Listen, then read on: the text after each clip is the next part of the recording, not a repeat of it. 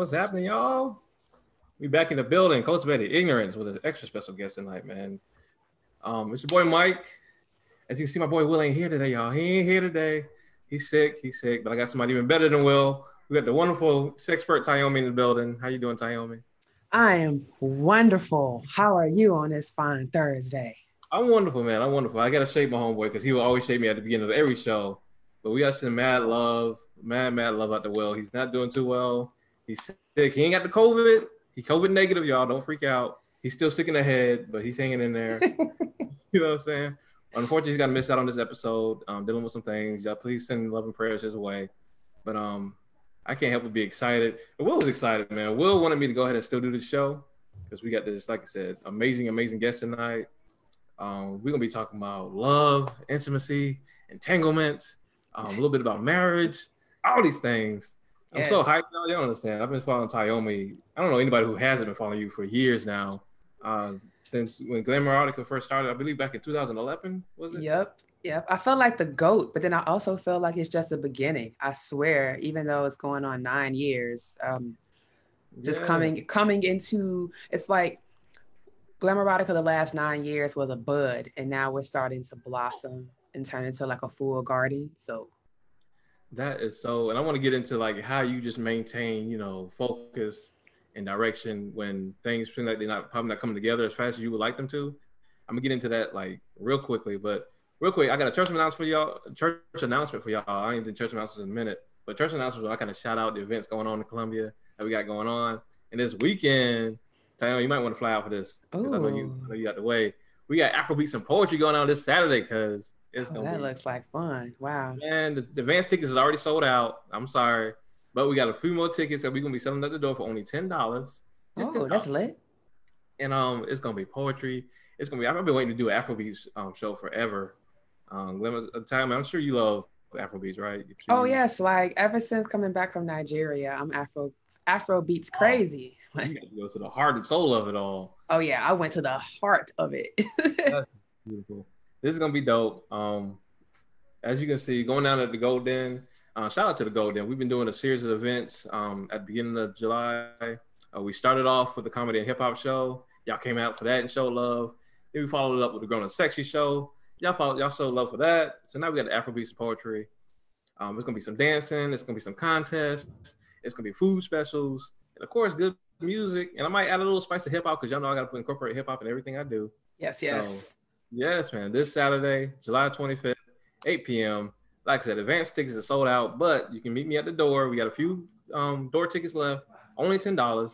Come through 110 Columbia Northeast Drive, Suite 1, Columbia, South Carolina, 29223.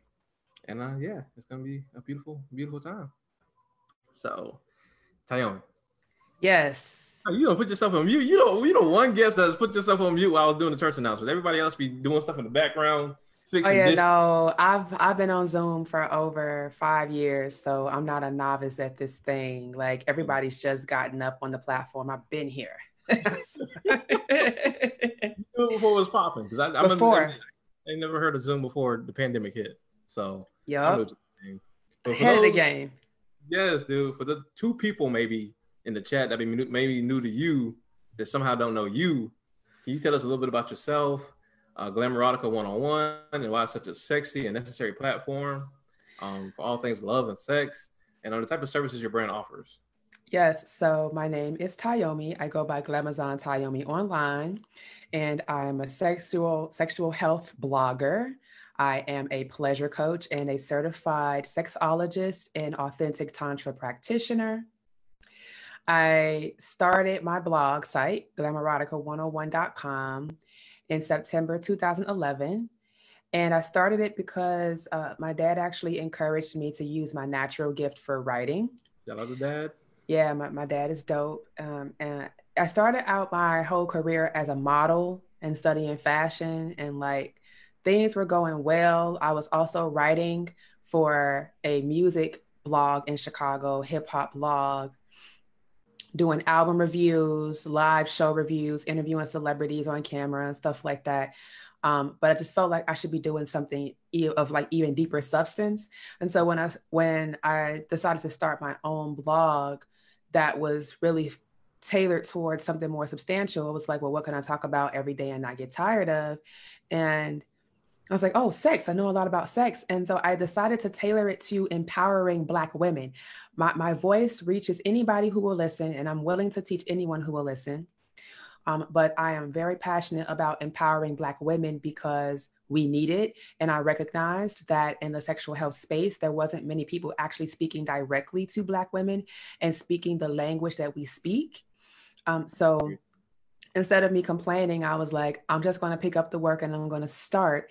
And then I also started a YouTube channel, Glamouradica 101, because I noticed, and this was back when YouTube was really cool and open, where you could do whatever. I noticed that nobody was really teaching the mechanics of sex, like how to, outside of pornography. And pornography doesn't teach anything. It's just entertainment, and it builds on fantasies that are often they often placate to the white male fantasies and their gaze, but it's a whole different conversation. So I started the YouTube channel as a way for people who wanted to learn how to have sex, but didn't want to watch porn, to be able to watch something that was like PG-13 and still tasteful, but also sexy. So kind of skirting the line. And I decided to jump in the videos and do them myself because I did not have a budget to pay anybody. And also, it was very difficult to find people who would bend their ass over and get into different sex positions that didn't feel some type of way about it. So 9 years later, and many viral posts and videos later, I've had a show on Playboy Radio. I used to be the resident sexpert for Ebony.com. I've been published in Ebony magazine 5 times. I've been featured on every platform you could think of, from Cosmopolitan to Essence to Ebony, New York Times, New York Magazine, Washington Post, Huffington Post. You name it, I've been featured there, and there's more features to come. I've been on hella podcasts, the Nod podcast, Horrible Decisions, so many. So my passion really is just teaching people how to experience more pleasure in their lives, not just in the bedroom, but outside of the bedroom, and just making sex fun and easily integratable into their lives. So it's a little bit about me. You check me out online. My SEO is very strong. So if you put Tayomi in Google, you literally can find everything about what I do. So in case you forget any of my links. So what you're basically saying is you've been out here doing the damn thing. Basically. I have. I've been doing it for a long time, and I've been through the fire. I've been through the rain, tears, blood, sweat, everything. Like, I've been through getting kicked off of platforms, blocked from platforms. It's been crazy. People don't understand when you work in the sexual health space, algorithm words and things that get flagged on certain sites. And so you're not able to actually build on every platform.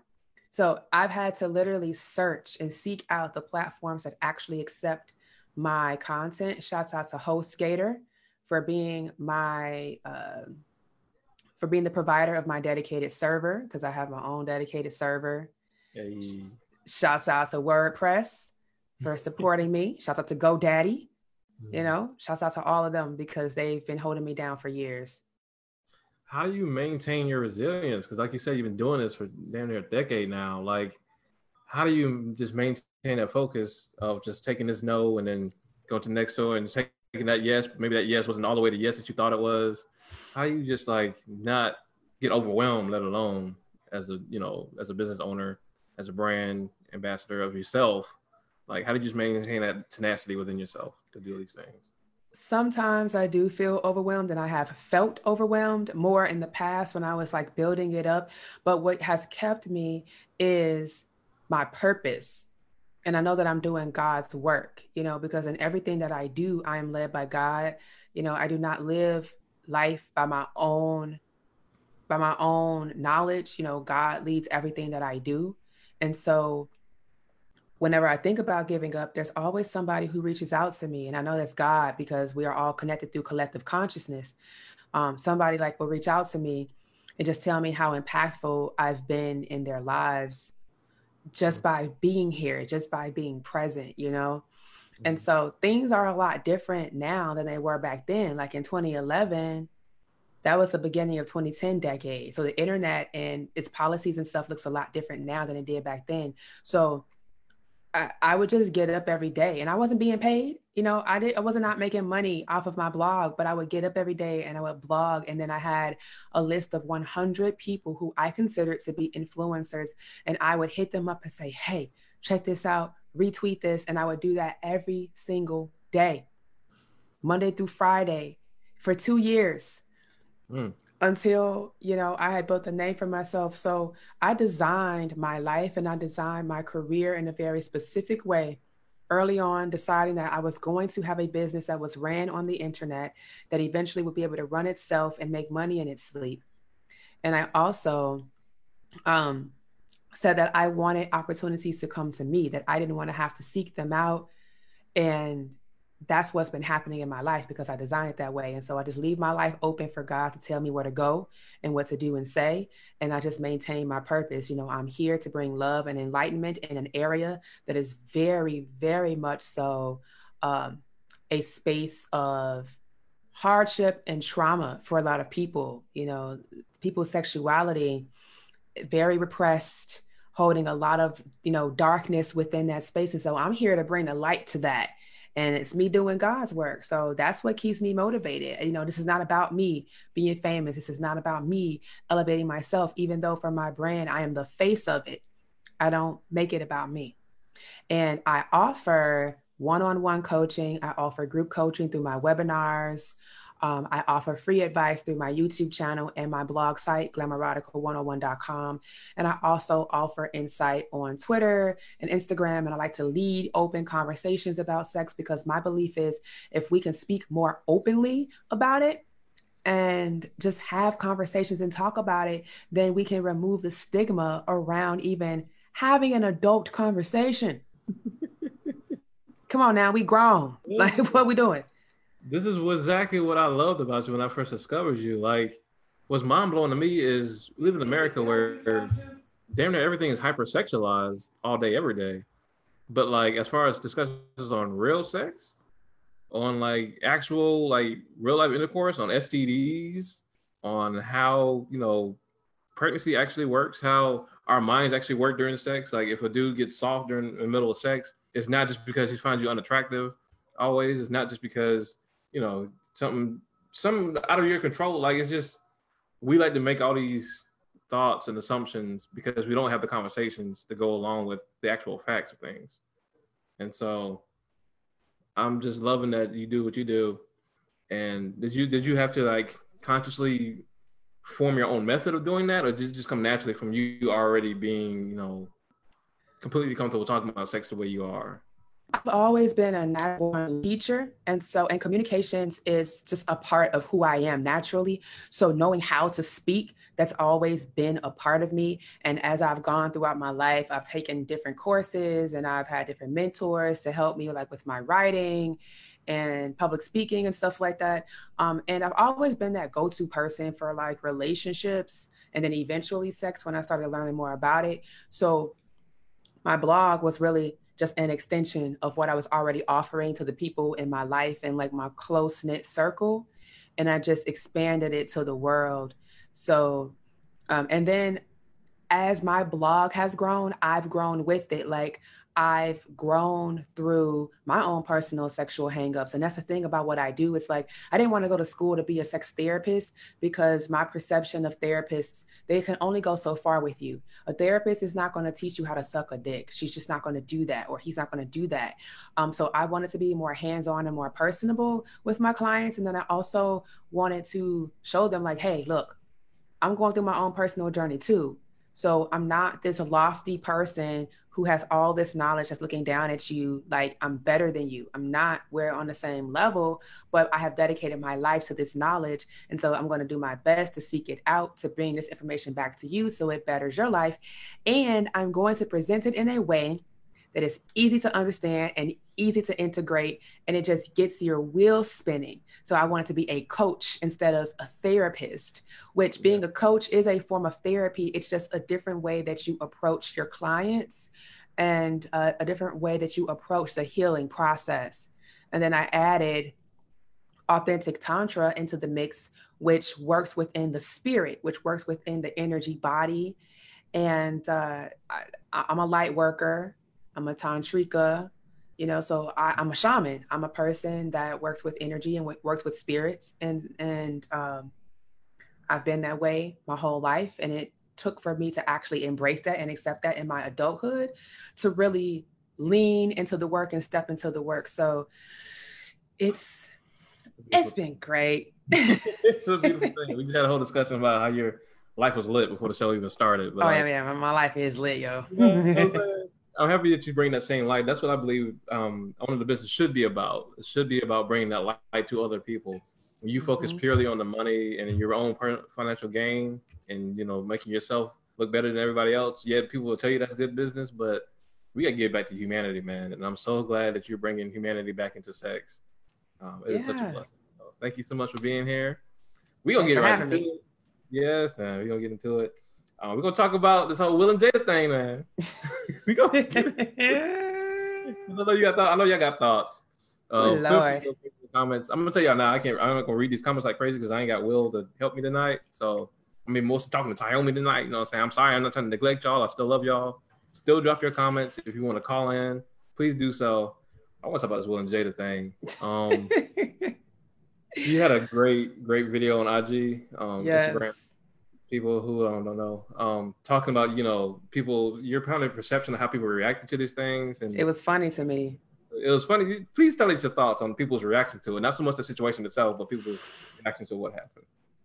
It was funny to me how people were just immediately projecting their own fears onto the situation and making jokes and funny memes and all of that. Like I scrolled through Twitter. I saw so many different opinions. I scrolled through Instagram, of course, saw all the funny memes and stuff.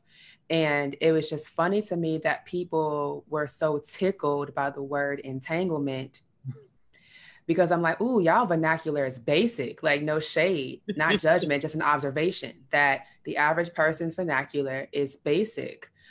Because they don't, see, I'm a wordsmith and I'm a writer and I love words. And so when people go the extra mile to use an adjective that you do not typically hear, to me, that is an indication that that word was necessary to use because it wasn't just the norm. So when she said we had an entanglement, I understood exactly what she meant and why she used that word. And so I was able to hold compassionate space, but I knew that the world was going to drag her based on Will's reaction because he was just kind of fed up, you know what I mean? So I laughed at a lot of the stuff that I saw.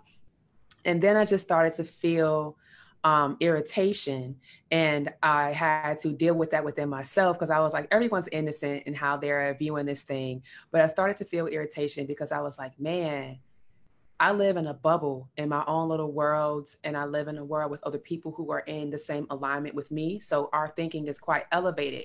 But then when I go out into the world by going through social media, I realize that the average person is still on kind of like a basic level of thinking with a lot of things, which includes this idea that you own someone if you get into a partnership, especially a marriage where there's a legal binding to it. And so I was like, man, everyone's literally missing the grand lesson in this entire thing because they're so caught up on, oh my God, they were cheating. And I'm like, oh my God, even you're not seeing it correctly if you think that there was any type of cheating going on here, but go off, sis. Like instantly, and I even saw dudes felt like she was slighting Will because she wasn't being completely honest. What? She was being completely honest. She was honest. Like, yo, this is the thing. Okay. This is your show today. They both said we were done. We amicably separated. We were not together. We chose within our marriage to separate. We were done with each other. We chose to go our separate ways to find happiness on our own. And then during that time, Jada decided that she could find her happiness in entering into a relationship with August. And during that time of separation, they definitely had no obligation towards each other. What either one of them was doing was not any of the other's business. because they had separated and they gave each other the permission to do what they needed to do. And so I just found it interesting that the average person viewing the situation was so caught up in, oh, but they still legally married. And it's like, so you care more about what a piece of paper says than what two people who are actually living the relationship are saying and actually doing. Because what they were expressing, even in their separation, was unconditional love. It's like, look, I love you enough to say, I got to leave you alone right now. Right. Because I'm not happy. I know you're not happy. And Will has said consistently, I am not responsible for Jada's happiness. And he's not. Neither is she. So when Jada said, I didn't need Will's permission to enter into this relationship or do anything, and never do I need his permission to do anything in this way, because that's my choice. And when she said that, I felt that in my soul, because I was like, wow, so interesting how people think that a woman needs to go and receive some type of pass from the man who she's chosen to enter into life partnership with to go and seek her happiness, especially when it involves another person. You need my male permission. But when men, men can go off and do what they do because, men are going to be men. Men have their needs. Men got to sow their oats, whatever. And it's like, wow, okay, so a man has autonomy, but a woman doesn't. And also, again, they were separated and they both made that decision together. And it wasn't like Jada went off and just did what she wanted to do behind Will's back. They were separated. She was living her life over here. He was living her life. He was living his life over here. And that's just what it was. And it was an entanglement because of the way that August was brought into their family. That was her son's friend that he brought into their fold to help him through a very rough time in his life when he was ill. And so to go from being a mentor to now a romantic lover of this guy, this kid, whatever you want to call him, it's like, well, what the hell? I mean, in that sense, I can understand why Will was just like, oh, what? And just kind of thrown off by the whole thing, because it's like, you went from helping this kid get better to now y'all fucking, so. Will just mentioned, like, Will is sick in the hospital somewhere, but he's still laid up watching the show because I knew he would be. He said, what do you think about, because I think a lot of the heat was coming from people looking at Jada as being predatory, and that how apparently, like, I guess from this is what I'm hearing now, projection, but continue. From what I've heard, like, apparently he was like doing real bad. He was like, was he on drugs or whatever right there at the time? He was going through depression. I feel like he lost a family member or whatever. Like, apparently he was going through real bad. He was really sick. Yeah. And he was going through a whole lot. So people were perceiving that she kind of got him at his, vulnerable moment. People are projecting their own inner fears onto the situation, because I remember very vividly that timeline, because I don't forget shit when it comes to celebrities that I pay attention to. It was not predatory. She wasn't grooming him. And if you actually listen to what she said, she clearly stated what it was. Jaden brought August in to their fold because he thought that they could help him as a family because he was struggling. August had went into a coma for a little while, and he had come out of that coma. And when he came out of it, they were basically telling him like he had some kind of condition that was rare, and it was just like threatening his life. So the Smiths began to literally rescue him from that sickness. And so, in the process of helping this boy heal, what is so wrong about Jada developing some type of romantic feelings for him? She wasn't grooming him, and they both were at a vulnerable state, because if you actually listened to what she said, Jada said that she was in a space where she was unhappy. She didn't know herself. And when she got with him, they both said the same exact thing about what the relationship did for them. They said that they found love, and they found themselves again, and that they truly experienced something that transformed them. So all I see is people projecting their own inner fears onto the situation. Because I'm like, she actually literally said what it was, but you guys are like, nah, it's not that. It's not that. She's been a predator. You're actually projecting your own inner fears onto the situation instead of listening to what she was saying and accepting what she's saying as truth. So I don't understand that. It's so wild how people can sit there and listen to the thing, hear the thing, not necessarily receive the thing, but like have it being told to them, and then completely disregard it for something, deciding that they're gonna believe what they're gonna believe. Because I mean, that's not like when I first heard. Honest with you, I didn't really follow it all the way through because I don't really do a whole lot of celebrity gossip type things. But I just heard a roundabout, idea of what happened, and because of what people's, you see this is how the internet works, because of what opinions are already saying, I was like, damn, did she prey on this man? Like, did she like catch him in a vulnerable state?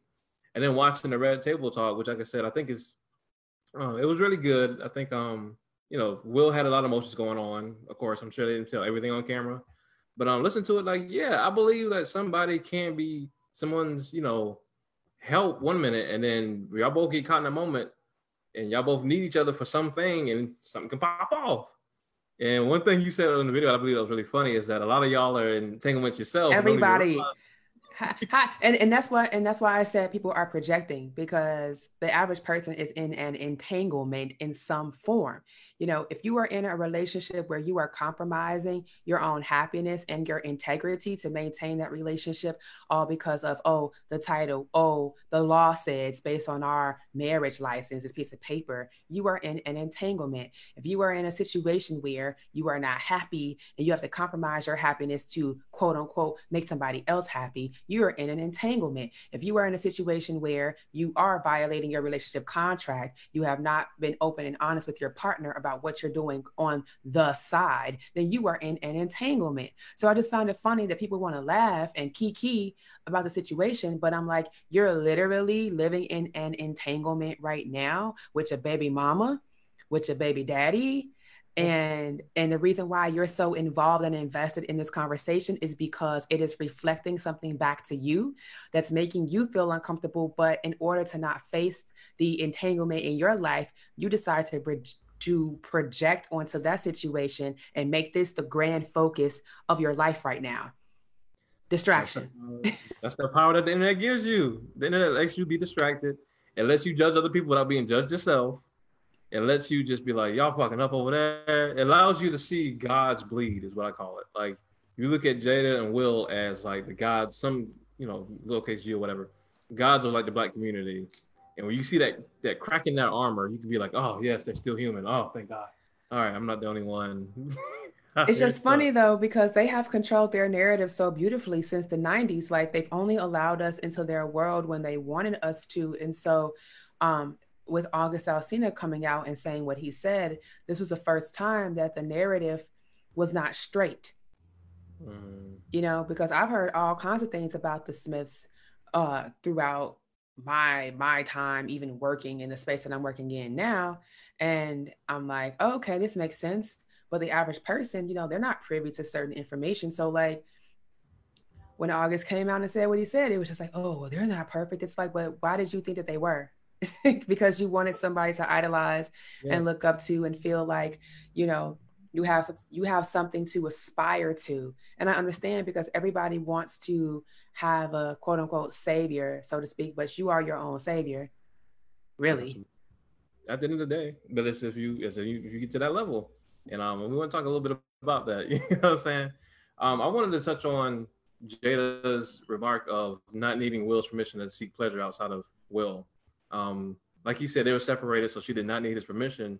But if I remember correctly, I think he said even if they were still together, like she still in some aspects doesn't really need his permission to seek pleasure outside of him. How do you kind of, travel that thin line of seeking pleasure outside of your partner, without their permission, without needing their permission, but also not violating that commitment that you made to them? Like, how do you kind of... Do you ask your partner to go to the ice cream parlor and get 2 scoops of ice cream? That's your favorite ice cream that makes you feel good? No, you don't. You don't. Why? Because it's ice cream. And what's interesting is that people, when they think about pleasure, they only think about sex. They only think about sexual pleasure. And so then they tie that into, oh, well, you know, sex is only supposed to be happening between me and you. But what people don't also understand is like, you don't know the depth of the relationship contract that Will and Jada has, and their ideas on monogamy and their ideas on how sex is used or flexed within their relationship. So again, people are projecting. But it really boils down to what have you and your partner agreed upon is acceptable as far as sex and romantic relationships outside of your primary is concerned. But when it comes to pleasure in general, you don't need your partner's permission to go take a walk and enjoy the sunshine because it brings you emotional pleasure to do so. You just go out the house and you take a walk, and you're not condemned for that. But lo and behold, look, God forbid, you want to go out to the strip club and let some ass cheeks shake in your face and you want to throw $50 on that ass. You know, now you're doing something wrong because it's sexual and erotic pleasure. And now all of a sudden you need your partner's permission to partake in that. Like, man, okay, so I can go out and buy whatever I want for myself, especially when it's using my own money that I've earned, but I can't go spend my money on a big booty hoe. I don't understand. So it's really about, what is your dynamic? What is your agreement? What are your agreements with your partner when it comes to your boundaries around sex and romantic relationships? Because that is the only aspect of pleasure that people feel like they have the right to police. Other than that, emotional pleasure, sensual pleasure, and spiritual pleasure are not pleasures that partners typically invade, you know, their partner's space in. They allow them the freedom to explore that pleasure all they want. So, you know, and what's interesting is that none of this is actually ever discussed. You never really truly discuss with your partner if monogamy is really what you want. It's assumed. Every time. It's assumed, and you never even talk about, what if you have sexual desires to join with other people? What does that look like? How do we flex that? That is never even brought up as an idea, because if it is, then the jealousy monster pops up, because then it starts to reveal insecurities in the other person.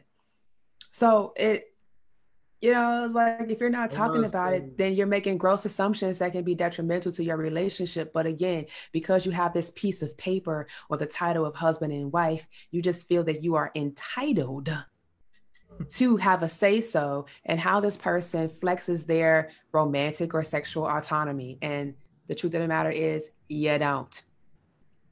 I had asked the question on Facebook as well as in person, because Facebook is good, but you know, the dialogue on social media sometimes be mad. The church. It be, what'd you say? What'd you say? The church. Facebook is the church. It'd be the church. It'd be the hyperbolic chime chamber of, I'm gonna do stuff I thought my grandparents did back in the day, and anything outside of that I ain't with. But I asked people, like, if you were in a long-standing relationship with somebody and you know you were doing, everything was going well, but that person just expressed that their sexual desires kind of exceed yours in a lot of ways, and they just wanted to have the conversation, not even saying like, I'm going to do this, but have the conversation of, what if we came to some agreement of me seeing somebody outside of you to fulfill not even this necessarily sex, but just intimate desires in general. Like, how would you approach it? And a lot of people was like, I'm breaking off just for them even bringing that question up, because like, obviously I'm not doing the job for you, so why are we even together? So I want to circle back around to that a little bit later on. I know you got thoughts on that, but to answer your question, I think a lot of it comes from viewing our partners as possessions, like the whole mentality of, okay, you with me now, so now you can't do that no more. You with me now, so you can't be hanging out with so-and-so no more. How do we move away from that culture towards something, so we treat our partners like actual partners? Well, it first starts with realizing that you're not responsible for your partner's pleasure or their happiness, that you are literally a complement to your partner. You know, you're not responsible for them and they're not responsible for you. And also, when you join together, you make the choice to join your lives together. And then you also should be talking about what your boundaries are. But when you think that you have the right to police your partner's desires, and when you think that you have the right to police your partner's mindset and what they think, where they place their thoughts, what they do with their body, that's not a loving state to be in. It's actually a fear-based state because it's all of the ego. The ego wants to possess and try to control, but love frees. Love says you are free to be exactly as you are. And so I understand, especially in monogamous relationships, you do want to have your boundaries. But how about you actually speak up and let it be known what those boundaries are? Because I guarantee you, if you entered into a relationship saying all of this, we can be together, you know, I want us to join our lives together, but you can't think about any other person but me. You can hang out with your homeboys, but if there's anybody that you're sexually or romantically attracted to, or just remotely attracted to in any way besides platonic, you can't hang out with them. You can't even think about them. You can't make comments on anybody else's Facebook pages saying that they look nice or anything like that. You can't even watch porn on your own because that means that you're not thinking about me. If you said all of that entering into a relationship, nobody would want to be with your ass. But that's what you're thinking. And that's also what you think is the right thing to do because of programming. You've been programmed to think this way. Because if you really said it like that, you will realize how crazy you sound and how ridiculous you're being in trying to be the police over somebody else's life. When you're doing that much policing, how can you actually live your life and live in pleasure? When you're trying to control what the other person is thinking and doing with their mind, body, and spirit. You don't have that much power in the world, sis, bro, person. You don't. You know, because some people are not sisters and bros. They are just people, you know, no gender. So we gotta be equal up in here. But people can move away from that idea that their partners are possessions by realizing that you don't own anything on this earth. Even the body that you're in, you're renting this bitch for a moment in time. And it is for the purpose of communicating to the universe what you want to manifest. And if you are spending your time in this body manifesting fear and jealousy and trying to control and trying to restrict the people who you claim that you love, you're wasting time, because that's not why God put life into the body that you have in order for you to live here. God brought you here so that you can expand love, extend love, and receive love.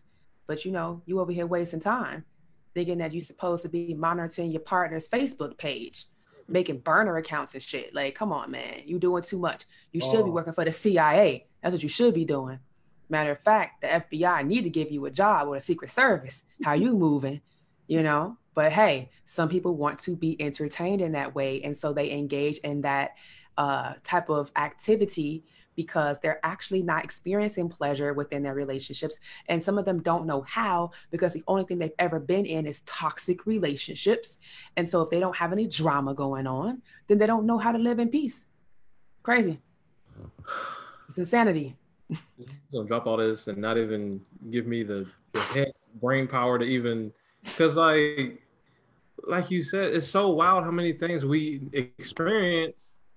You ever talk to somebody while they're going through that whole phase of stalking their significant other on social media? You ever talk to them about it and they said like, yeah, he thought this is the shit will get you. But yeah, he thought I was dumb, but I had a second and third account. You know what I'm saying? I shut down the fourth account, but I had the second and third account and kind of talking to so-and-so, and they go through the whole process of like how smart they are, how advanced they are to catch them in their lie. Because that's what it's all about. Like, you're trying to catch them in the lie. You're not doing this for nothing. You want that bad shit to happen so you can catch them and put it in their face. They go through this whole gymnastics and they talk about it like they was proud of themselves that they caught them. Because the stories they told themselves like validates their actions, even though they know they're being crazy and actually absurd. And really, they're just calling out for love. They're just calling out to be loved by their partners and to be paid attention to be seen and heard. But they're going about it the way, the ego's way, not love's way, you know. And the great thing about us as beings is the fact that like we have all power and dominion over everything in this world because God gave us that power. So much power that we can choose to live in ignorance and choose to live in fear and choose to fuck up our relationships when it could really be simple. It could be easy. And again, some people just don't even know that they're living in this toxic ass cycle because they've never seen anything else. They've never seen an example of how healthy relationships work. And so that's why I say they're innocent, because they had never had an example of what it means to be in healthy partnership and to not take on somebody else's stuff as their own, to not police somebody else. And so it's not until they see a healthy example of what relationships are supposed to look like, do they even realize that they're doing something that's crazy, that's ego-based. So a lot of people are just sheep asleep. Right, sheep asleep. And until they get woken up, and get the wool pulled from over their eyes, they don't even know that what they're doing is insane. Yes, even if they are in a position to receive it, which hopefully they would be sooner than later, but it's hard. We got one call coming in. I think this might be Star. Yeah, it is. Beautiful. How you doing? I'm good. Hey, so was there a question? Because while on hold, I couldn't hear the conversation. The conversation was the same. We're just talking about how people often are in entanglements and don't really realize it. Are used to unhealthy relationships, kind of project their own unhealthy ideas on other people's relationships, things like that. Yeah. Okay, well, I heard when I tuned in, y'all were not talking about that specifically. Hi, I just wanted to say hello to the guest. Were you on Marine Noir?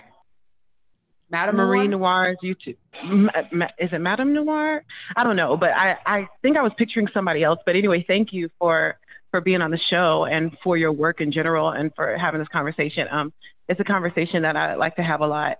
And I love what you said about purpose and the purpose of our bodies, and that we won't have this body the whole time. And we often put the energy in the wrong places, or the places that just don't feel good or benefit us at the moment. But one thing I wanted to point out, I think it's, I've definitely been a part of the polyamorous multiple partner conversation or non-ownership open relationship conversation for a while.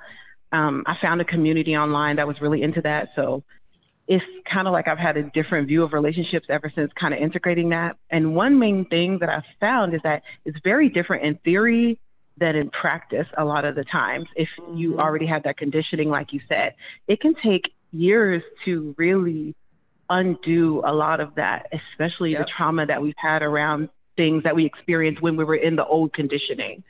And I wanted to point that out because I think it kind of boils down to a mental health issue. Like when you brought up someone should be in the CIA, they're making burner accounts. That reminded me of the show Crazy Ex-Girlfriend. I don't know if you've seen it on Netflix. I haven't seen it yet, but I've seen the previews. It's okay. So the show's old now. It's over. It's really, really good. In fact, I plan on watching it with Mike from the beginning. I would actually watch it from the beginning because that's how good it was. It had a lot of problems, but it did talk about mental health in regards to relationships. She actually has, well, I won't spoil it. I'll just say she's got some issues. And a lot of the things that she was doing in regards to relationships actually was due to her brain chemistry and mental health. And it can really manifest. So when you talked about jealousy, like I struggle with that. And I think I always kind of did, and anxiety and stuff like that I didn't realize I had, but it applied to a relationship, it can really be toxic, to the other person. But these tenets that you talk about in terms of owning yourself, not being responsible for your partner's pleasure, and also them not being responsible for yours and not asking for permission, can really take oftentimes, unfortunately, like a really traumatic experience to go through before you're like, look, I'm not going to enter into another relationship like that. Like part of the reason why I felt like I was so hurt when I was cheated on in previous relationships, one in particular, is because I was like, hey, everybody's fucking but me. Like, I'm mad because I'm not joining it. You know what I mean? Like, I'm mad because everybody seems to be enjoying themselves but me. And so I was actually mad that I didn't take my own pleasure and put it first. But the other side that I think I was in denial about was the fact that it still felt bad because I was betrayed and I felt like the relationship itself was disrespected. So it's many-fold, you know what I mean? It's multiple layers to it. And I feel like we don't do ourselves a service when we really act like it's so easy to just become this person who's like, I don't care what you do you, I'm gonna do me. It's like, it hurts. It's not easy. It's a process. You know? It really is a process, and you do have to check yourself consistently. It really is an internal job, and you have to have the willingness to see it a different way and to choose a different way of thinking, because the scripts are going to be running consistently. And the main thing is knowing the difference between what is love's voice and what is fear's voice, what is the ego's voice, because all of us have been programmed to listen to the ego's voice primarily. So we have great practice in that. But then when you start talking about open love and all that, it seems foreign. And what happens is, in the face of open love, is it's literally a light shining on darkness. And so it's really causing you to face the shadows, to eradicate them. And when those shadows do pop up, it looks really scary. And for people who have been living in traumatic states consistently, like science and studies have shown that living in traumatic states can alter your cellular structure, your very DNA. So especially when you're talking about generational stuff that's been passed down. So no, it's simple, but it's not easy to go through the process of rewiring. And it requires a lot of willingness, because it's not just like, oh, I've arrived at this level and I'm done doing the work. No, you've arrived here and there is more, and you're going to be doing more over the course of your life. Like you have to remain committed to saying, I'm going to live as love. I'm going to listen to love's voice only. And there will be times where you're going to backtrack. You're going to fall off that love wagon. You're going to fall into the ego's traps, because it manifests itself in so many ways, including what we perceive as mental illness. So if you don't have somebody assisting you with giving you tools to help you with deciphering the voices and the things going on in your head, then you're fighting an uphill battle, because the average person out here doesn't know how to navigate that stuff. It's people who've been through it, and people who have the tools to be able to guide others through that can really assist in that. But it's not easy. And whoever said anything like this is going to be easy, it's, do you have the willingness to live your best life, the life that's filled with love and ease, versus a life that's filled with judgment and hate and being small? Because when you judge yourself, you constrict your life. You constrict the love that can actually flow through you. So, you're right about that. This stuff it plays into mental health heavily. And when it comes to the application, it's really calling you out and it's bringing your shit forward. And it's like, are you going to face your shit, or are you just going to continue to sit in it? Fix your shit. Yeah. And that definitely resonates very deeply.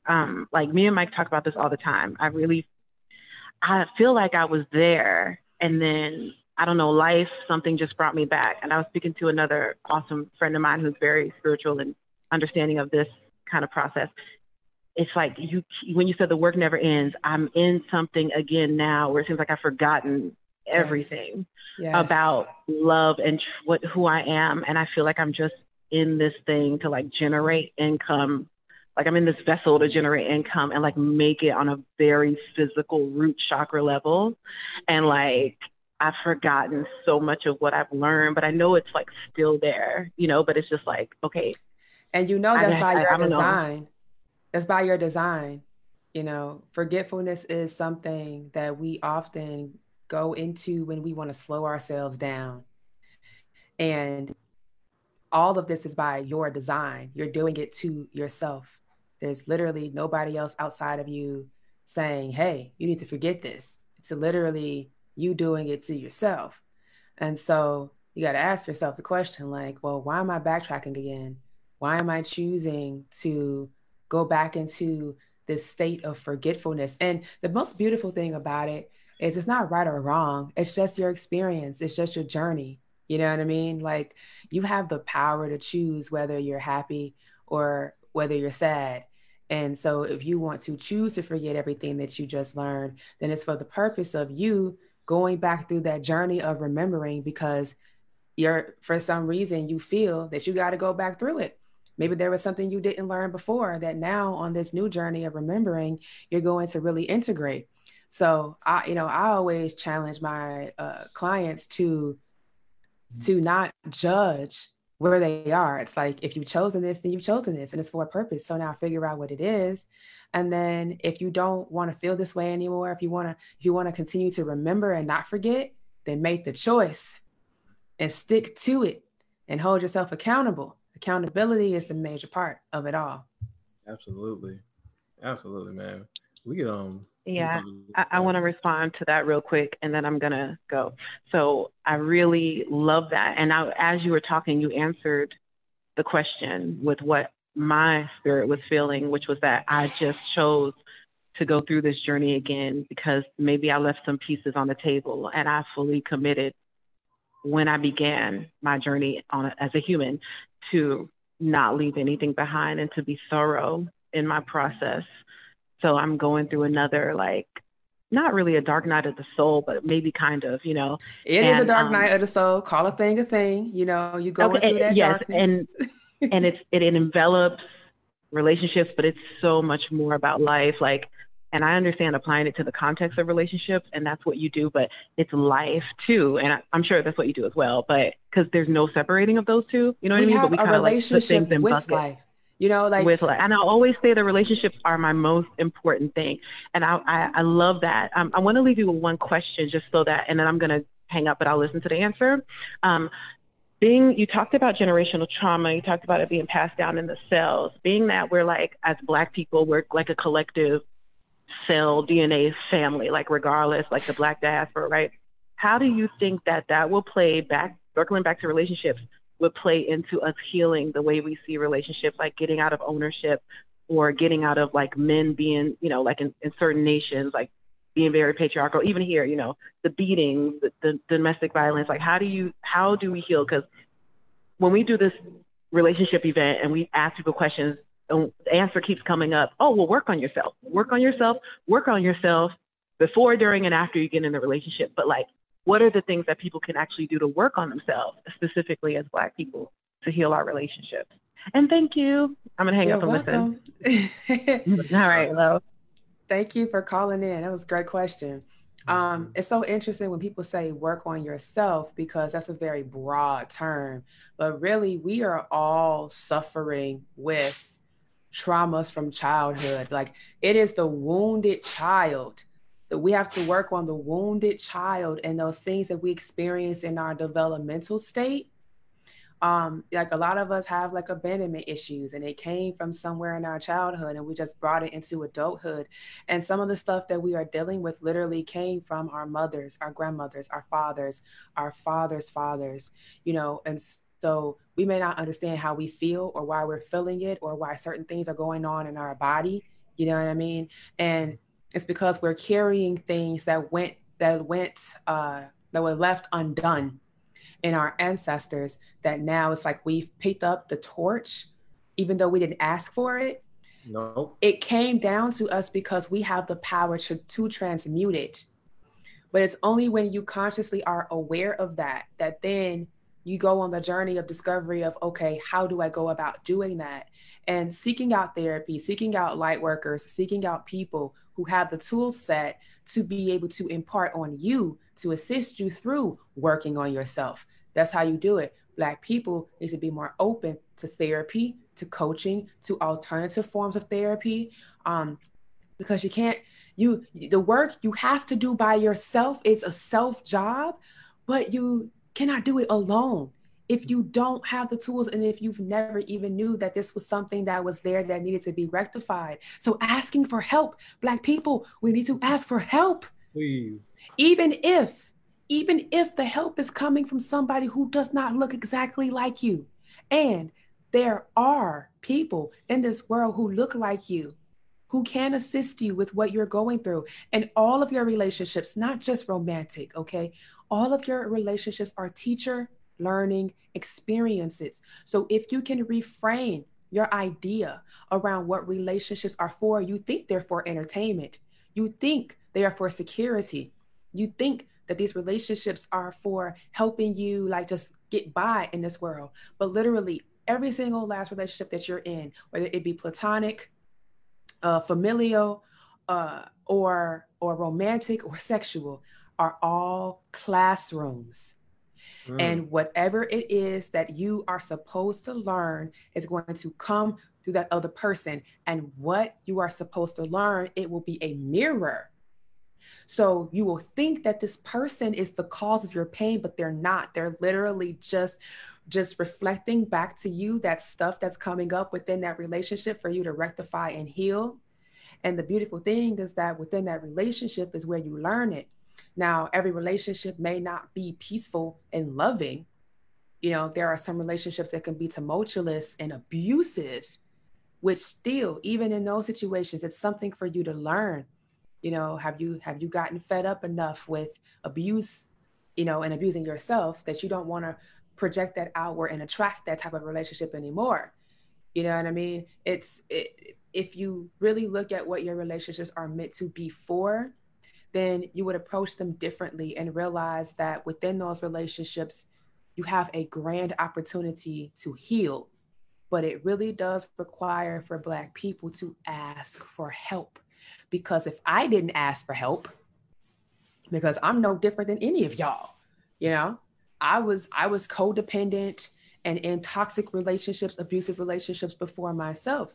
And if I didn't ask for help from God first, then I wouldn't even be in the position that I'm in now to be able to speak the way that I'm speaking, because I wouldn't even know that there was something different or a different way of seeing things.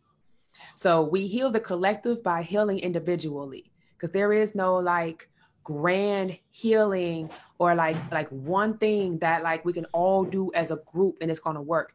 Each individual person teaching each other, reaching out to each other by doing the work for themselves, because people can feel the effects of your work when you do it. You walk into a room and people just feel your energy. They're like, man, what are you doing? And then from there, that energy resonates out and it calls people to action. So if you work on yourself individually, instead of trying to project onto other people, like, you need to change this, you need to work on this. It's like, why are you doing all this? Look how many fingers pointing back at you. You learned that back in middle school. Right. 3 of them Johns. So man, all of the jewels have been dropped. I could not agree more with every single thing you said. Man, like you said, though, it takes getting to know that you actually need that help.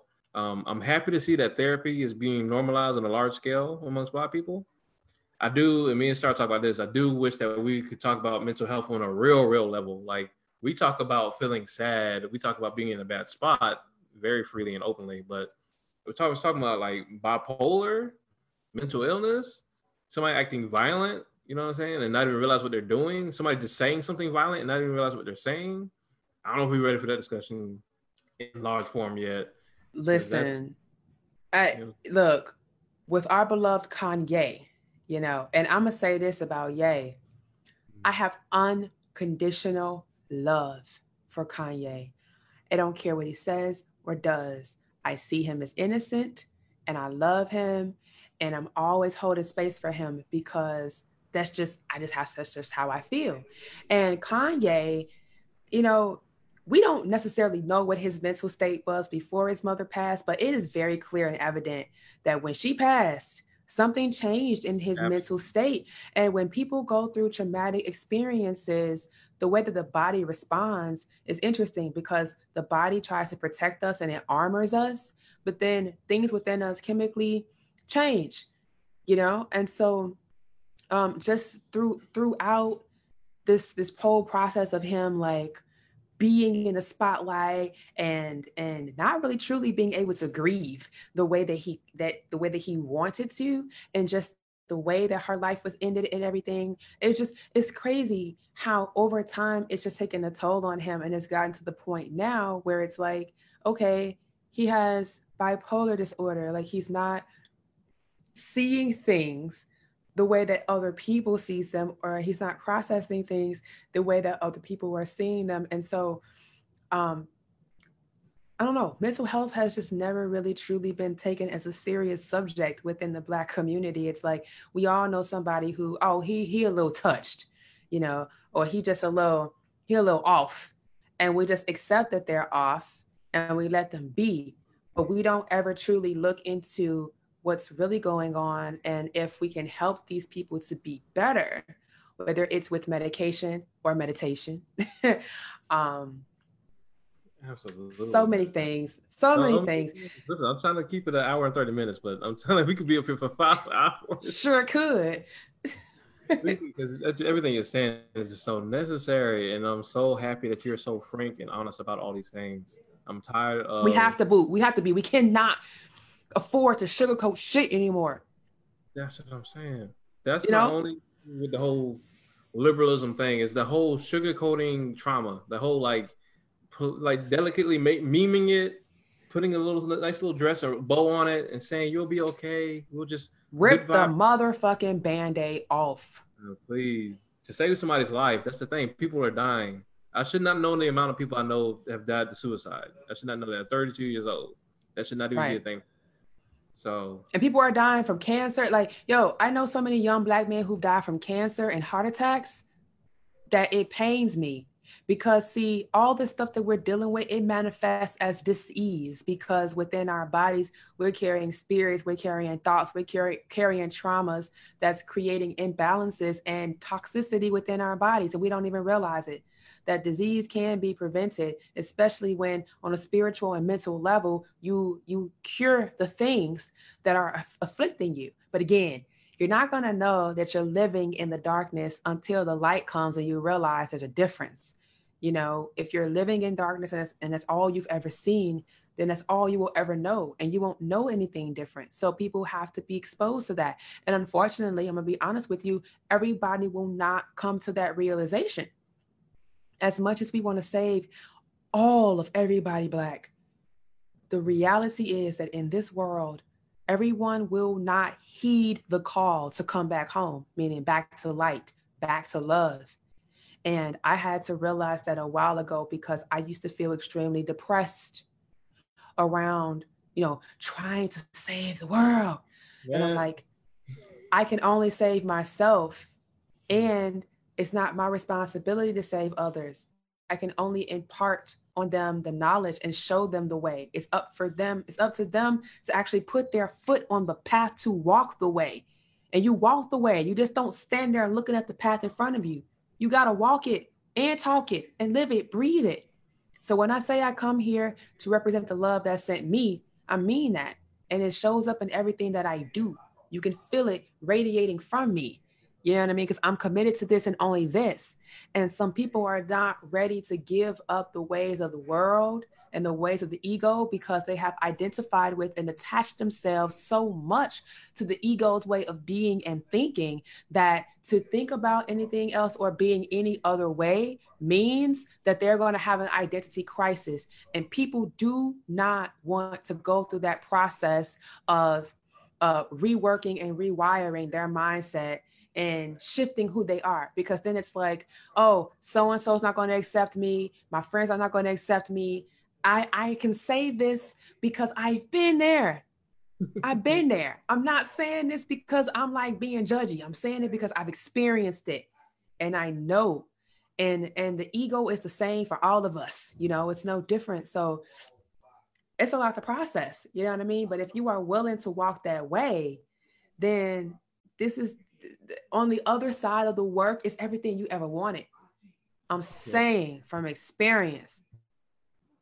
That's the hardest thing. The hardest thing to convince any human is that something exists that they can't even see. Except when it comes to Christianity for whatever reason. We can talk about that, but like. That's so true. Yo, like we believe in Jesus. We believe in, if we pay that tithe, we're going to get the blessing. But if you tell a person to believe in themselves, what? I can't do that.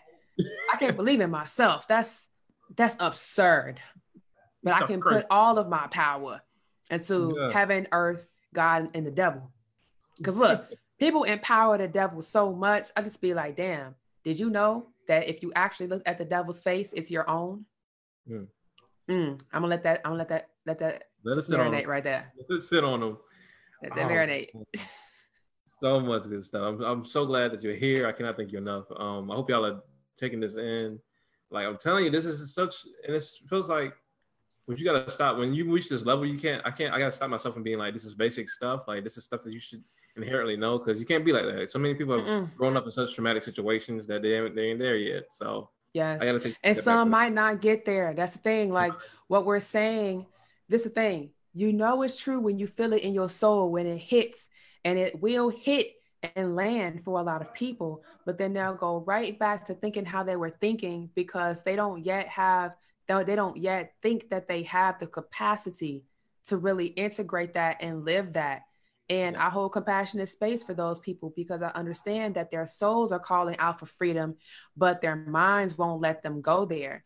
And it's okay if that's where you're going to stay, because you are that powerful that you have all dominion over what mindset you choose to partake in, and what you choose to allow to make a home in your mind. So you have the power of free will. God gave you that and will never take that away. And no matter how deep you may be in the darkness, for all my people out there listening, I'm gonna let you know, the one thing that will never change is the fact that you are a child of God, and that God has empowered you with all of the power that he, she, it has. And you can never leave God's mind as a loving thought, because if you did, you would not exist here. So no matter how far you stray away from God, from home, it doesn't matter. It doesn't matter. You're always going to be loved, and be lovable. That's it. So even if you don't take anything away from the conversation, just know you can never leave. You can never leave the seat of God. You can never lose God's love, no matter how far you decide to stray off the path. Beautiful. That's absolutely beautiful. I wanted to touch really quickly on marriage amongst our community, because when we talk about I want to talk about that, because we just discussed all those things. Millennials out here living with all those things in our heads. Like we struggle with these things. Many of us are broke. Many of us ain't got careers. Many of us don't really know where we're gonna be. You ask the whole age-old question: where do you see yourself 10, 15 years? Many of us can't answer that question. We're the least married generation. We're waiting the longest to have kids. We're waiting the longest to have houses. Like, because we got all this stuff going on. How do you even see like successful marriage like going forward in 2020 and beyond? Like, do you think marriage is even going to play a huge role in our lives going forward, especially with this pandemic now? I think that going forward, marriage is really going to be about people choosing to align themselves together, like to create strong alliances for elevation. Because people are starting to realize like you can be in loving long-term relationships without taking on the title of marriage, or without binding yourselves together legally. And so because people are opening up, I mean, even gender, there's so many different gender identities, and with just everything becoming more like open and non-binary and fluid, the ideas around relationship have really expanded as well. And so you have more people doing what like Will and Jada have done, and saying, we are not married, we're in a life partnership.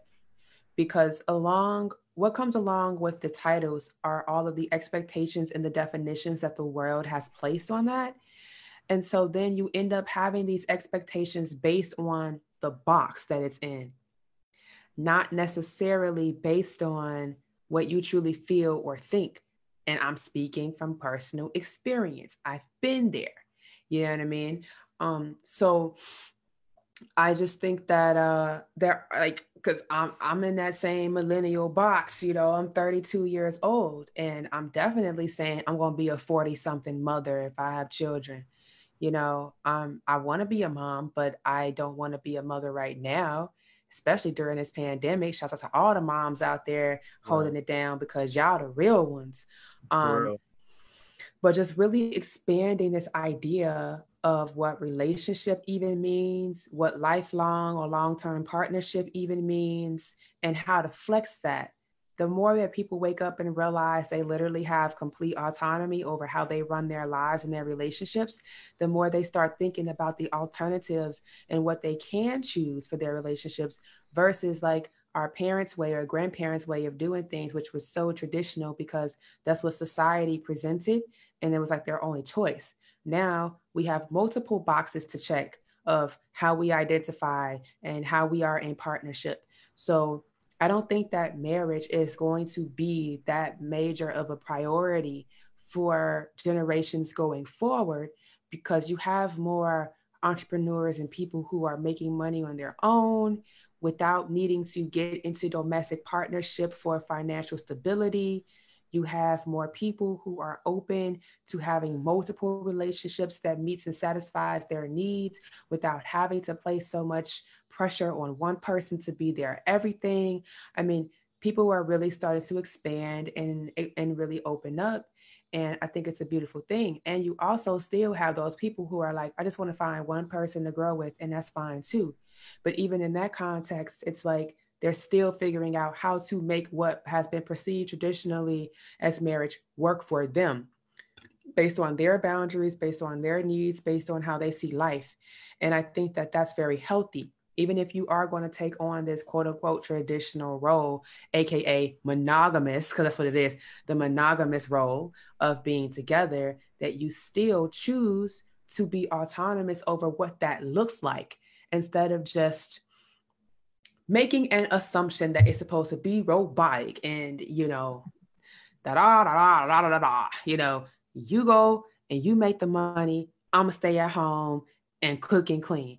Yeah, like women have taken over the entrepreneurial force where like female entrepreneurs, especially Black female I was entrepreneurs, just about to say, yes. outweigh any type of entrepreneur, period, on the face of this earth. Black women. So Black women are not just sitting at home holding down the household anymore, taking care of the babies, nursing the babies. Like Black women got businesses. Black women are out here funding other businesses. Like Black women have been put into a position of power. And so the traditional role of like mother, caregiver, house care, taking care of the house is not really it anymore. And so, all this stuff has evolved, and it does boil down to, what is your standard? What are your boundaries? What is going to make you feel yummy in this life? Because shoot, our bodies are wired for pleasure. We are here to receive and experience pleasure. And so if it's not bringing you pleasure or happiness, and you got to shift and you got to change. Or not, it's your choice. It's your choice. But like you said, when you get on the other side of things, when you learn to accept love from multiple places, man. But we already do. That's the crazy thing, bro. We already do. But when it comes to sex and romantic relationship, we want to control it. You have no problem accepting love from a stranger when they give you a compliment or they pay for your coffee in the morning. You have no problem with accepting love from somebody who opens the door for you and says, "Go ahead of me." You have no problem accepting compliments on Facebook or whatever, or free gifts from somebody that want to gift you with something on your birthday, cash app you or whatever. You're okay with receiving love in that way.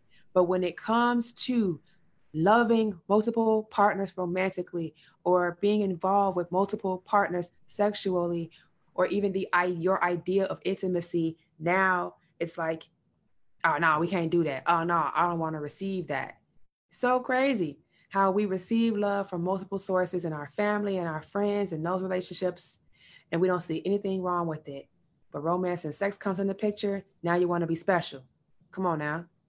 And I understand why. We're programmed this way. So I'm not judging you, just making a very, very, very obvious observation. I think it's only obvious now because you put it in such practical terms, though. Like you are perfect at just getting people to just see what they've already been doing or already been feeling or already been desiring, and just being like, you already want this. Like, why not delve into it deeper? And if you don't want to, cool. And I have to thank my previous relationship for that, because if I wasn't in that relationship for like 2 years and he really helped me to see things a different way, like I would still be stuck in the same space that everybody else was in. But I chose to like submit to what I was learning in that relationship and really integrating it because I knew that it was the truth. And I've continued to I've taken that torch up and I'm running with it because I know that it's really God principles, it's love principles. And so, I hold space for anybody that hears what we're talking about and it's like, oh man, I feel convicted. And I also hold space for anybody that's like, I hear you and I still am going to choose for this. It's like, go ahead, that not judging you, that's your choice. And you're not going to be loved any less because you choose to stay in that space. No, not at all. Not at all. I want to ask one more question because, like I said, this is too good for me to pass up. So, like, with that, do you think? I'm not trying to say enforce it on anybody, but do you think more people should be open to starting out, some type of poly relationship when they start a new relationship with somebody? Do you think people should be more open to like things like, I guess, hall passes? Do you think people should be more open to the thought that maybe a long-term relationship isn't necessarily meant to be monogamous for most people? Like, do you think we should kind of encourage that more, or should people kind of, in a sense, master monogamy first and then try to do all these things? Like, what do you think about that? I think that people should come to the table with the awareness that we are all free and that each person has autonomy, and actually have the discussion about what they desire and what works for them versus making a gross assumption that everybody is monogamous. That conversation is not had. It's assumed. No one's truly talking about it. You want to know why? Because they don't want to be triggered. They don't want to talk about it because they don't want to be triggered. They don't want jealousy coming up. They don't want, because everybody's wearing a fucking mask when you first meet somebody. You want to present your best face forward. So if you come out the gate with the whole, all right, so are you monogamous or nah conversation, it's going to reveal your inner insecurities and the demons that you haven't yet faced. So people would rather just assume like, oh, if we're talking, then we're going to be monogamous. So it's not really about people choosing to be poly or people choosing to master monogamy. It's really about honoring a person's autonomy and remembering that this needs to be a part of the conversation in the beginning. Are you a person that subscribes to monogamy or not? And also, is your monogamy completely static where there is no room to grow? Or are you monogamish where you want to be with one person, but then there's times when you want to open up your relationship? Because monogamy does not have to look like this strict thing where it's like me and you and only that, that's it. It could literally be like me, you, and on Saturday and Sunday it's me, you, Keisha, and Tom, like, and then how you, Keisha, and Tom and your partner do things really is determined by what you agree upon in your relationship contract. So if people would approach relationships as being fluid, as being able to shift in and out of different dynamics at any given time, then people would be less stressed and pressed on trying to control and possess their partners. Just even if it doesn't, like, even if y'all decide that's something that you can't work out, like even if the partner decides it's something they can't do, like just the space to have the conversation. Like, yes, that's it. It is so many people are so sexually or just intimately suppressed from feeling that they can't even bring up a topic to their partner. Like, because they don't want to be triggered. I get it. I completely get it. You don't want to be triggered into that space of having to face your shit. Raised a good question. I would challenge everybody. I do call it actions. I would kind of challenge everybody to sit with yourselves and ask yourself, are you truly the love language that you decided? Are you truly this way of loving that you kind of enforced on yourself for your entire life? Like, have you become the change? Or were you this way at all to begin with? Were you just kind of put in the church or just put around certain people and just told you you're supposed to be this way and just decided to carry that along? Is that way working out for you? Is it relationships? Is there something just missing? Because you feel that feeling of something just missing. Like, I'm just not getting everything I need right now. Like, what is that? Just ask yourself that, And like you said, I think when you ask that, you can come into the new relationship. I'm gonna tell you, I had a conversation with some friends of mine from work, and I tried to just bring it up to them. It's very hard having this conversation in the South, as I'm sure you can assume. Yeah. I just brought it up because I just told them that I'm kind of like this whole wave of fluid love and stuff like that. I'm blessed to have a wonderful partner that, you know, we have our way of loving, but also I like to receive love from different angles and stuff. I love what I love to do is shower Black women with love, period. That's just always been the thing for me, because I've been showered by love by Black women my entire life. So it's just a natural part of me at this point. But like in past relationships, it's been so hard to be like, I'm gonna go hang out with my homegirl for a while. And then she'd be like, okay, I'm coming. I'm like, no, I just want to kind of, you know, get lunch with my homegirl, catch up with her. I ain't seen her in a minute. And it's an instant fight. Or like, I got so-and-so gift, a gift for their birthday or whatever. And instantly it's like, oh, why would you do that? Instant fight. Like, the fact that you can't even bring these things up is such anxiety builds up inside you. That it does. And it's interesting because if it was the other way around, like if she were to be receiving gifts from people that weren't you, and you told her you can't accept that gift, she would be upset because she knows that she has the freedom and the autonomy to accept whatever is coming her way. So it's just really interesting, because when you do to others what they would do to you, then you look crazy. But it's like, but I'm a mirror of you. So what does that say? You know, and again, I'm saying that because I've been there.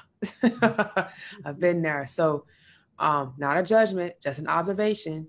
And that's the thing. If we can get out of that space of judging ourselves for the experiences that we're having, and just be in innocent observance of what our thoughts are and how we behave based on the thoughts that we choose to identify with, then we wouldn't be so guilt-ridden about the decisions that we're making. We'll just be like, okay, I made that decision and it was based on this. And again, this takes great emotional intelligence to be able to decipher and actually put into action very quickly, because everything that I'm saying as far as how you delve into your mind and deal with your mind's process, it's like really quick, a quick process. But again, if you don't have the emotional intelligence and the practice in doing that, it's not gonna look easy or be easy. You're gonna be like, shit, I'd rather stay in this jealousy shit. It's easier. Like, and I understand. You know what I'm saying? That's what I'm comfortable with. I've been here. I'm still alive. So, right. Absolutely. I want to address the comments real quick. Dom's in the comments. He's saying he was saying that if there's no boundaries to a relationship, does the relationship even exist? And one who belongs to anyone will die alone. I don't think we were trying to say there's no boundaries, there's no rules or anything. No, I think that you weren't really hearing us correctly, because there was nowhere in the conversation where we ever said that boundaries didn't exist. As a matter of fact, earlier in the conversation, I definitely said that you have to know your boundaries and that you have to express those boundaries when you do get into a relationship, because that's important. There is no relationship on the face of this earth where boundaries do not exist. And in relationships where boundaries do not exist, they are toxic. One person is compromising and not showing up for themselves fully and truly in the relationship where there are no boundaries. So yes, a relationship can exist if there are no boundaries, and that relationship is not going to be a healthy relationship, because one person is going to be essentially losing out or not receiving what they need or want in a relationship if there are no boundaries. So there's this misconception when we talk about openness and open love that there are no boundaries that exist, and that's not true. Just because you're allowing love to flow freely between you and multiple people, which is how God intended love to be anyway, which is how you experience love anyway outside of your romantic relationships. But inside of romantic relationships, you feel that it's special and love should only flow one way, but that's okay if you believe that. And also, love is supposed to flow freely between people, but just because love is supposed to move that way, and that's a universal principle, does not mean that when you are living within the dynamic or the vehicle of relationships that there aren't boundaries. I mean, a vehicle in itself has boundaries. It has doors, it has windows, it has seat belts. So why would you think that the form of relationship wouldn't have boundaries? Love has no boundaries. Love is a mindset and it's a principle. But form, anything you can see, touch, taste, experience with your physical body and physical senses in this world, form can be whatever you want it to be. A cup can carry alcohol, or a cup can carry medicine, or it can carry water. But the cup doesn't matter, it's the contents inside. So You need boundaries. Shit, the cup is a boundary in itself. So don't get it twisted and think that because someone's non-monogamous, that it's a free-for-all. No, it's not. Because that relationship still needs boundaries in order to operate. All right. I really want y'all to get that through your heads. Y'all always default to that. Oh, well, ain't no boundaries. So you just belong to anybody. You're like, nah, we never said that. I love that. You perfectly well said, like perfectly put. I ain't even gotta add nothing onto that at all. Dang, dude. I love and appreciate you so much. I cannot believe, like I said, we've been able to do this. I appreciate you taking the time out to just join us in the first place. I wish Will could have got in on this because I know he would be going crazy right now. Oh man, next time. We just got to have a next time. That's all. We got to. Absolutely. Absolutely. We usually at this point have like a Thirst of the Week part of the show where we just celebrate the Black woman out here doing her thing. Ooh, thirst. Yeah, exactly. You already know. I like thirst a little bit. We'll have one in mind, but because you here, I want to go ahead and put you as the Thirst of the Week. If you have anything going on in particular that you want to shout out, that you want to promote, please go right here now. Yes, I do. I always have things going on. So first things first, my client book is open. So if you are someone that has listened to the conversation today and you think that working with me could enhance your life or expand your life, you can set up a complimentary discovery call with me to see if we would be a good fit to work together. And so if you go on my Instagram and click the link in my bio, you click the button, schedule a discovery call. You can do that with me. Also, if you go to calendly.com/pleasurecoachtayomi, you can book as well. But the easiest way will be to go to my Instagram at @realglamazontayomi, click the link in my bio and click schedule a discovery call. I also train women on how to stroke better in sex. So riding dick and taking the dick, even if you're not in the dominant position. Yes. The Cowgirl Workout.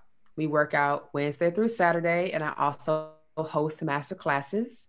And soon, the cowgirlworkout.com will be launched. It will be an interactive social media community for my cowgirls and the ladies out there who are dedicated to their sensual health and enhancing their lives through sensual fitness.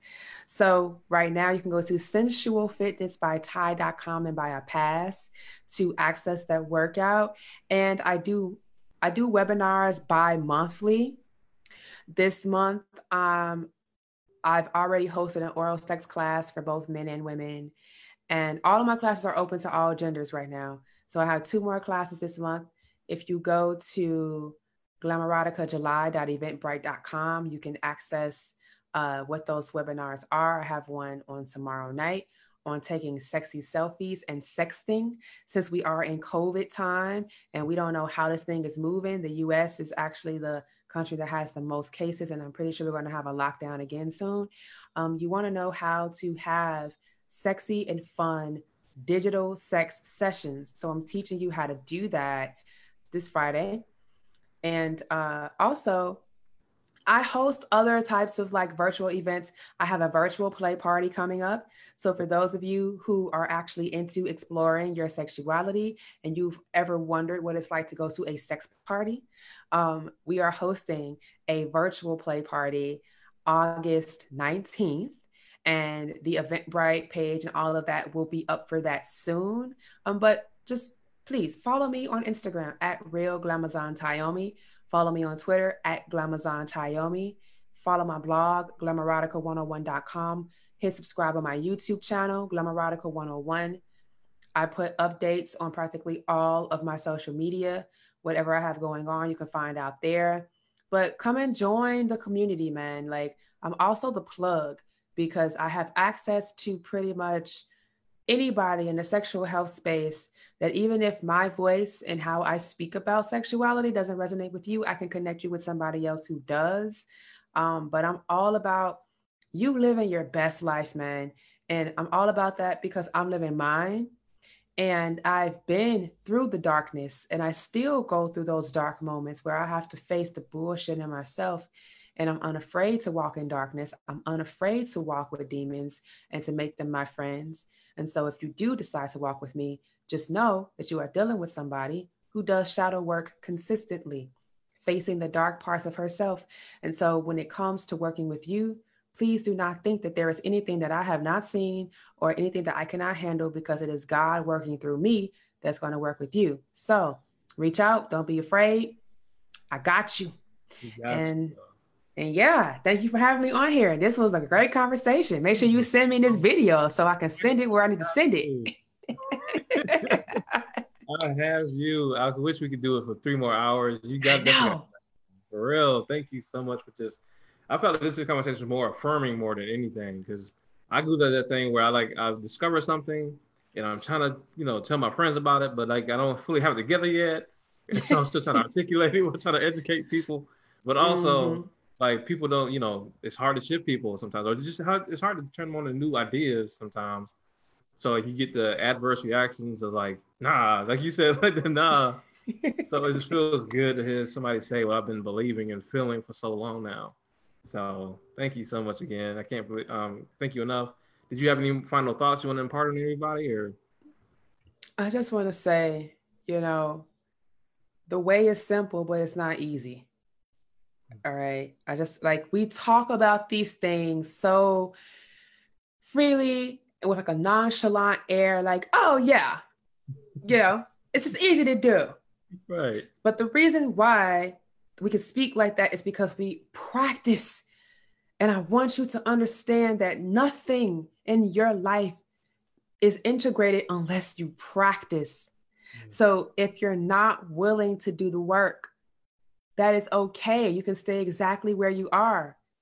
And if you truly do desire to live the life that God intended for you to, then you must put your words and your ideas where your mouth is, and you need to work. Faith without works is dead. Doesn't matter if you believe in this stuff. If you don't put the work behind it to show where your faith really lies, it's not going to matter. So for all you spiritual people out there, y'all know that word, faith without works is dead. You got to do the work. If you truly want to live your best life, the life that God intended for you to live here, you got to be willing to put in that work, especially when you're going through the mud and the darkness. And when you are going through it and you feel like, damn, I don't know what the fuck I'm going to do. Guess what you need to do? Ask for help. The Holy Spirit is your grand intercessor. And if you call on the Holy Spirit will show up for you instantly. And that help will come to you. Just be open. Be open to how God wants to bless you and assist you along on the journey if you choose to go down this path. And I guarantee you, you're going to be better for it. And you're going to look back and be like, damn, I came from that.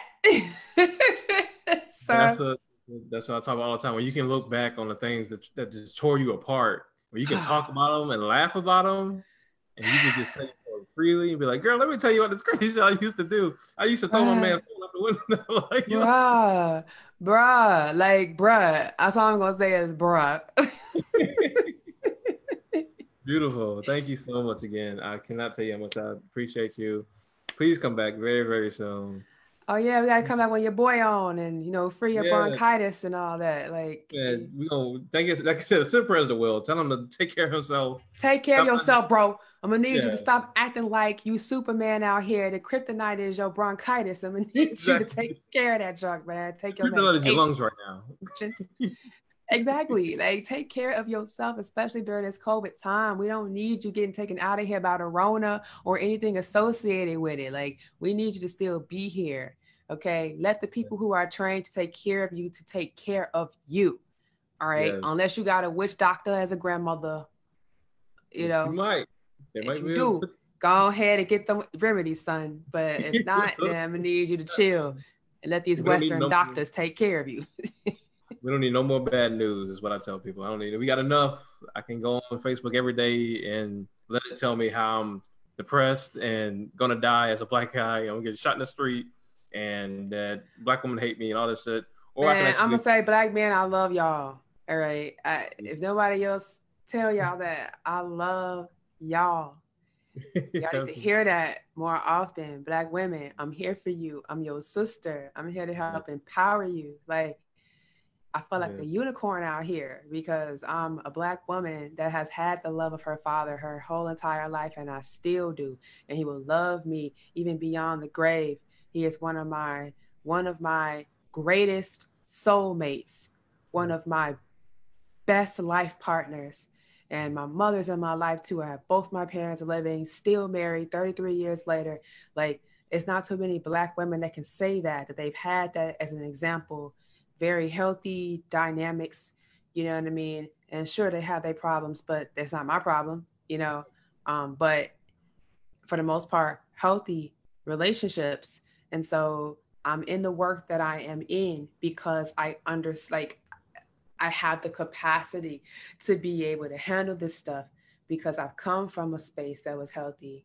So I'm just saying, y'all, come through.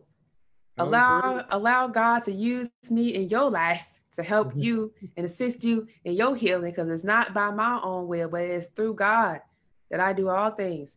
Please don't ever think that I'm putting myself before my Father's work. It's not about me. So I love y'all, Black men, Black women. I love y'all too. We love you too. We appreciate you. If y'all want to see more exclusive content like this, well, not this ain't exclusive content, but you want to see other exclusive content, you know, we got the Patreon popping. We trying to, like I said, we trying to get up on Tyomi's level. You know what I mean? Out here doing tours countrywide and everything. International, you know. I toured Nigeria. I toured Lagos. Word. I toured Lagos in December of 2019. So yeah, I know. Get culturally cultivated ignorance popping internationally, so you could be hitting all these continents.